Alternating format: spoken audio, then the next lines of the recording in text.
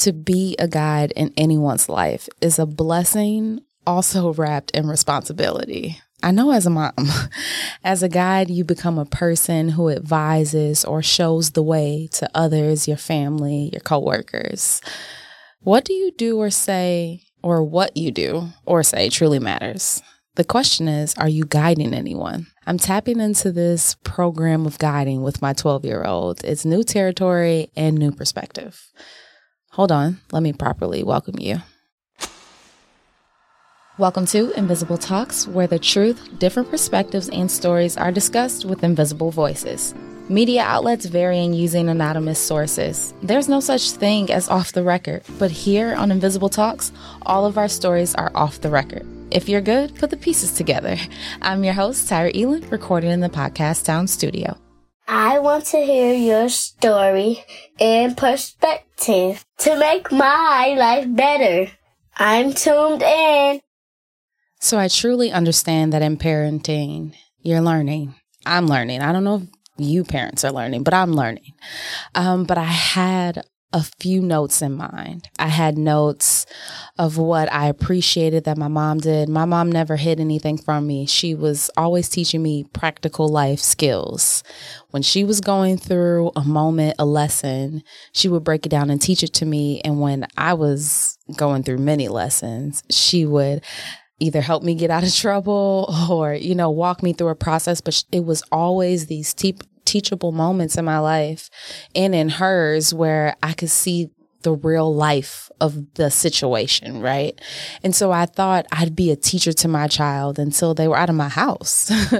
I mean, my mom was a teacher. My brother was in college still calling my mom to get him out of trouble or, to help him problem solve, which I think was and still is, because even though we're at this age, we're still calling on her for certain things. It's beautiful, but I had to check myself. I was wrong. It's not being a teacher. I want you all to really hear that. When you get to a certain age, and it varies on the child's, you're no longer the teacher, you're the guide. And in some areas of life, the guide role had always led more than the teaching role. The example I have is this summer, I was super intentional with certain things with my girls. I really could see a divide in them, not intentional, but just their age separation and when the oldest was in school versus the second and the third, and how COVID played a role.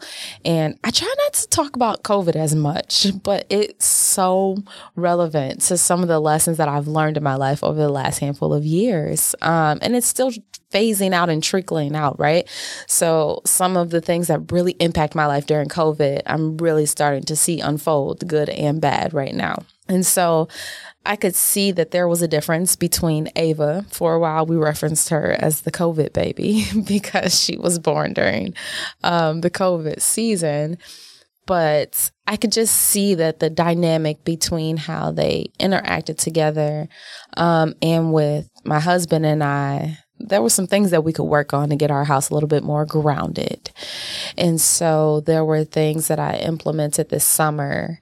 There's a fruit bowl on the table, and I started to slowly stop buying all the snacks because I believed that the habits that I was creating for them now were the things that were going to sustain them later. They may drift, but they'll always go back to what mama did, because there's some things that I may have drifted from my mom, but I always go back to what she did. I mean, my mom kept a clean house. I was the only one living with her, so I kept a clean house, but she directed me, right? She was guiding me to clean it.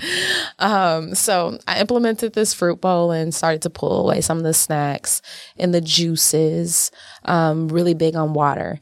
I was drinking a lot of water because we're expecting. And so it's the summer, it's hot. I need to stay hydrated. But that also impacted my family because I'm buying cases on cases of water all the time because I'm going through 5 bottles before they even wake up in the morning, right? And so that was one of the things, all of the all of the kids had different activities to participate in to start really building their confidence in the things that they enjoyed. So it was more about a confidence builder. So we have a lifestyle shift in what we intake in our body. We have a physical shift of the activities we participate in, and we have an emotional shift because the girls had to interact, and as well as I had to adjust to how they play together, like the form of play and what that looks like in the roles in which they essentially hold in the family. They had to learn how to navigate that because essentially during school, they only have the weekends together. That's it. That's all. And once you add in a church service or two, that's pretty much gone. So there are only a handful of hours out of 7 days that they really get to spend time with each other and get to know each other. And so with all three of those changes, me and my husband were talking yesterday, and it was funny because I made some comment about water, and my husband was like, I can totally notice the difference. Like, they want water. They ask for water. They don't look to have juice. And I drink apple juice every once in a while, so that's like a household staple to have apple juice. But they're really craving water. That was not something that I had to necessarily teach them with my words. When they would ask for juice one too many times throughout the day, I would say, that's been enough juice. Go grab some water. But that's pretty much where I left it at. They saw me drinking water. And so that changed the game because in that role, that's where I see being a guide as crucial, because a guide is doing a lot of things without words versus a teacher is walking one through step by step with words, right? And giving examples. And so I just was like, wow, I really just sat in that, because then I was like, maybe I should just shut up all the time and just let my life speak to my kids, depending on what phase they're in. So when I thought I was going to be a teacher to my kids until they were out of my house, I had that wrong. And I had it wrong in so many different ways because they're really watching what I do. And so where is the room for them to grow if I don't step into the guide role at times? Sometimes it's going in and out when the girls have disagreements, especially the oldest girl with the second oldest girl. When they have disagreements, how I have to let it play out, how I have to sometimes shut up, and then how sometimes I have to come in and be referee. It's just really interesting. Because if I'm teaching all the time and I'm yapping, trying to tell them something, there's no room for them to experience and to grow. It is wild. It is this wild thing where I'm like, this is so fluid. I just have to be present with them. I just have to listen to them. And so it's something about this 12 for my oldest. And I don't think it'll be the same with our second oldest, but it's something about her walking into 12 that just... it was a change, like a switch. And I've heard parents talk about these middle school years, but I don't think it's about the middle school years. I think it's about the dynamic in which I have to parent her. And it's no longer teaching and lecturing. That is in and out of the ear, because I don't think she's my child that thinks she knows it all. She may in her head silently, but she's the child that is trying to walk a line of discovery, discovering where she falls in the family and the world. She's exploring so many different thoughts in terms of strengths and weaknesses and why things are the way they are, that my words at the wrong time can overflow her or confuse her. And so the guide, silently guiding, allows her to see how things operate here, in my conversations with others, how things operate. In particular, this is probably a good path to go down, my conversations with her father, because it's teaching her silently in a guide form. So not teaching at all, really in a guide form, how to interact with her partner before she really starts interacting with her spouse. And that gets deep because she's 12, right? And this is why I truly believe that every child has a different flow, and they walk into different steps of growth at different ages. Like, I can't say I will go through this journey with all of them at 12. One of them may be 10 and one of them may be 15. And it's personality based, but it's just it's a beautiful thing to look at right now. A few months ago, I was like pulling my locks out because I didn't realize that I was the hindrance. I didn't realize that my desire to want to teach was hindering her ability to grow. And I always knew that she was watching, as all the kids are. But they showed me this summer that those moments of guiding them through my actions can be more, and sometimes are necessary to be more impactful than teaching.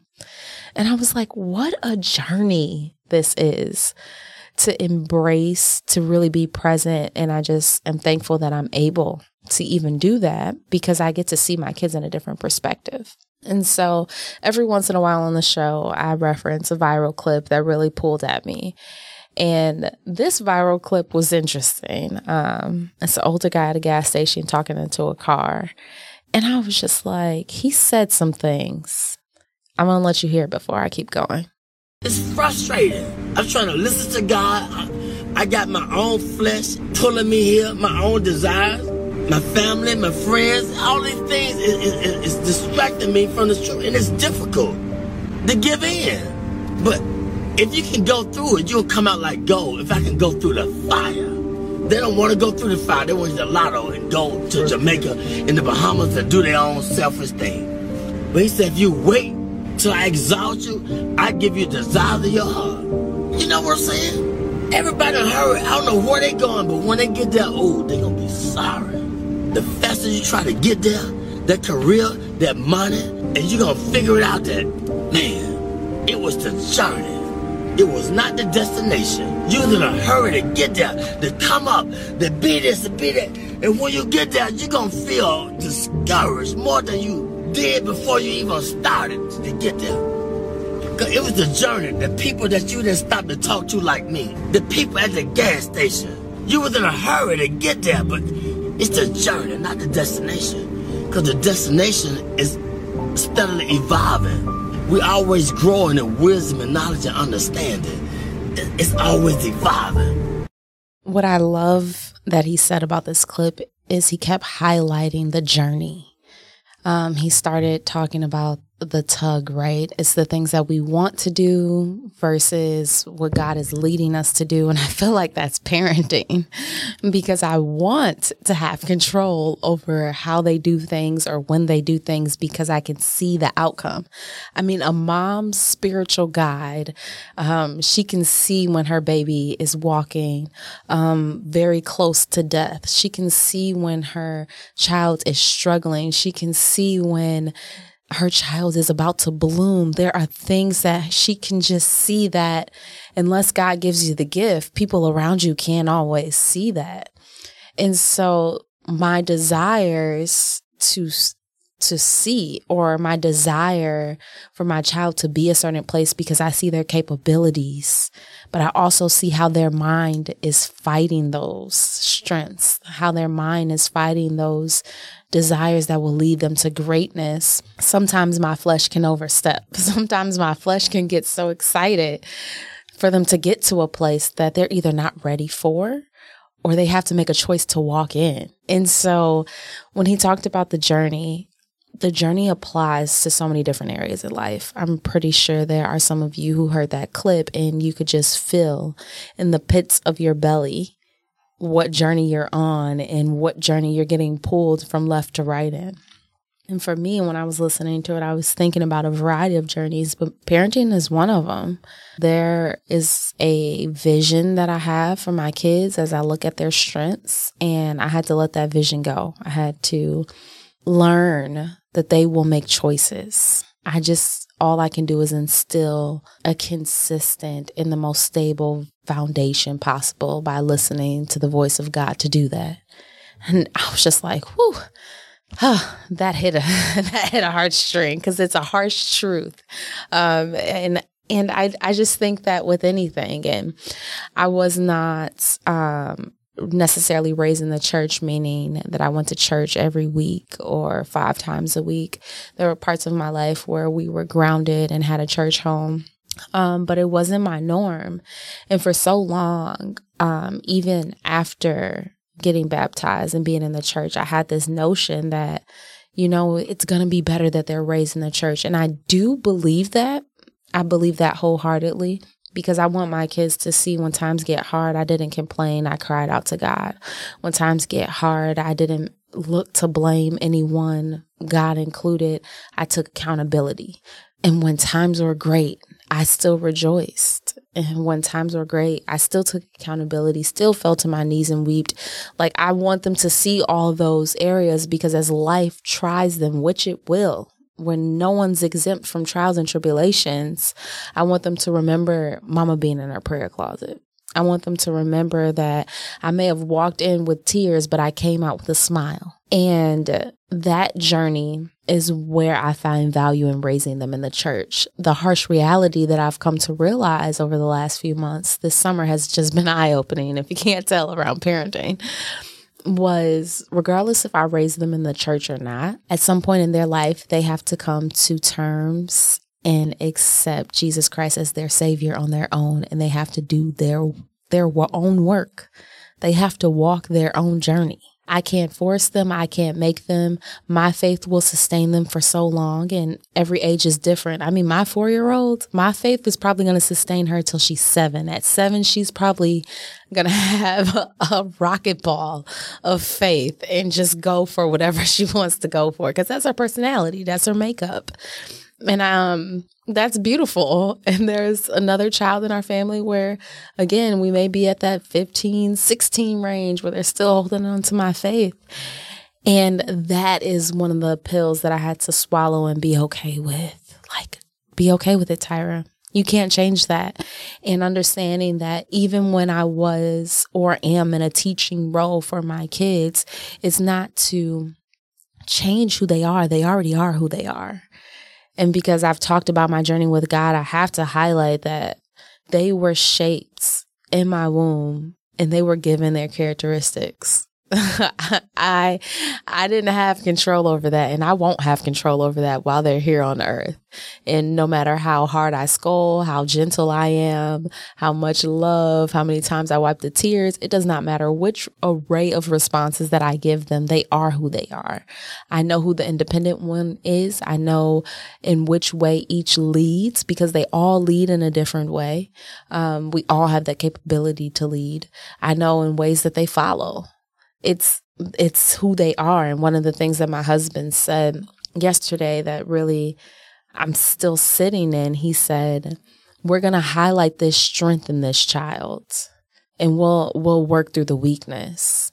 Because I was looking at it from the flip side, like, let's throw her in here. Let's throw her in here so she could learn how. And he's like, no, we're going to do the opposite so we can build her confidence. And I was like, whew. Thank God it's 2 of us, right? And so, I don't know, this whole teaching and guiding has been a journey, and I'm just loving it. I'm loving every part of it. My season is so full of love because my kids play such a huge role. I used to work and provide for them, and when God told me to stop, and he literally sat me down in my household like he sat millions of us around the world, I poured everything into teaching them the best way that I could. And some was on my own, like my own mind, so I couldn't sustain it. And some things I did sustain, and I've learned how to retool. I had to realize that God is God, and he holds a lot of the control that I thought I needed to have. And he stripped me from a lot of mentality of what it meant to be a parent, a teacher. And I'm realizing the beautiful bloom of a guide. He told me to teach them for a season. And teaching them for a season looks different for all of them. Because now I have to be at least the oldest guide. And I'm sure that there'll be times where I will struggle. I'm sure there'll be times where it's beautiful. It's all part of the journey. And that's what I appreciate the most. And in the clip, he said, it's going to be frustrating. It is going to be frustrating. And when I realized it's not frustrating because of my kids in this particular journey, or it's not frustrated because the lack of jobs in a career, it's not frustrating because people aren't doing what I want them to do in my friendships. It's frustrating because I've realized something in me is wrong. I want to sit in that for a second. The journey is not frustrating because of other people. That's deception. That's easy to point at the flaws of others, whether it's a system or a person. But it's frustrating because I haven't either let go of a concept of how it's supposed to be. I haven't walked into the new season with confidence. I haven't accepted what the journey is really teaching me versus what I thought it would. I haven't accepted the time frame of how long the journey will be and found joy in it until it changes. The frustration is not about other people. It is about seeing myself, accepting myself, and moving forward. So when I realized that it was no longer time for me to be a teacher, but to be a guide, I had to lose control of what I never had control over, but my mind believed that I did. It is the wildest thing, y'all.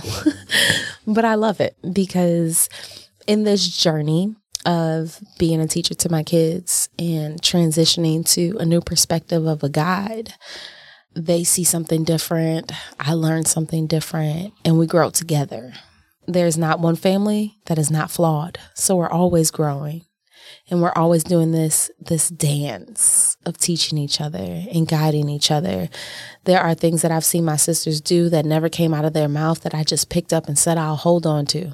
And there are things that I've seen them do that I may have picked up my mouth and told them, let that go, and made sure that I didn't apply it in my life. You know, we're always doing the gigolo with each other. The beauty of family is to learn. They have been, not only my kids or my husband, my sisters in particular, have been the biggest teachers and guides that I could really ask for. My mom played such a huge role growing up. And I've learned that since leaving high school, my sisters really started to play a role. They were guides in ways that I didn't even know. I didn't even realize until I was looking back, like, whoa, where did I even pick this habit up from? Where did I pick this thought up from? 9 times out of 10, it was one of my sisters, one of our conversations on the phone.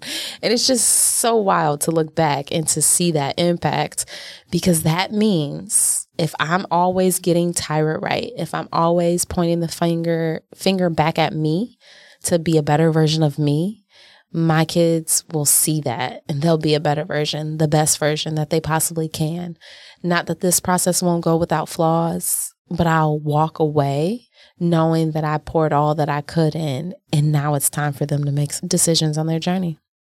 So it wouldn't be right for this type of episode not to close with how to be more tree-like, because I do want to be grounded as a wife and as a mother, as a daughter, and as a sister. I don't want to be up and down, up and down. And sometimes my life may look like that, but internally, I want to stay grounded like a tree. So the tree that we have today is accept your limits. Whoa, accept your limits. Remember, y'all, I'll just be flipping this book open. It's the giant sequoia tree. We all push ourselves too hard sometimes and don't always appreciate the things within our reach. If this is you, think about the giant sequoia tree. This amazing tree can grow as tall as a skyscraper, but it still knows when to stop and take stock. These trees use a clever process of evaporation to pump water up into their canopies, but the laws of physics dictate that this only works about up to 390 feet. The tallest tree on earth is a giant sequoia tree. It stands at 379 feet. You see how profound? The laws of physics would allow it to go to 390 feet. The tallest is noted to be 379. Accepting our limits looks like accepting what we have control over and what we don't. And when we have control, have we accepted that this is our place and position in life and learned to thrive in it? Or have we continued to try to keep going. Therefore, then we guide people to follow us in the same way. Accept the limits and accept the tree that you are. Until next time. That's all we've got for today's episode here at Podcast Town Studio. These stories, they connect us. The ultimate question, what was the journey like to freedom? Wait, freedom is agreeing to disagree, different perspectives, healing from within, all because life and legacy are complex. We see people everywhere, but do we really see them? Their thoughts, griefs, pain, or struggles? To be strong is to heal. If your heart is broken, you'll find God right there. If you're kicked in the gut, He will help you catch your breath. Remember to breathe. You're stronger than you think. Make sure you stay connected by following us on Facebook and Instagram at Invisible Talks Podcast. Until next time, I'm your host, Tyra Elin.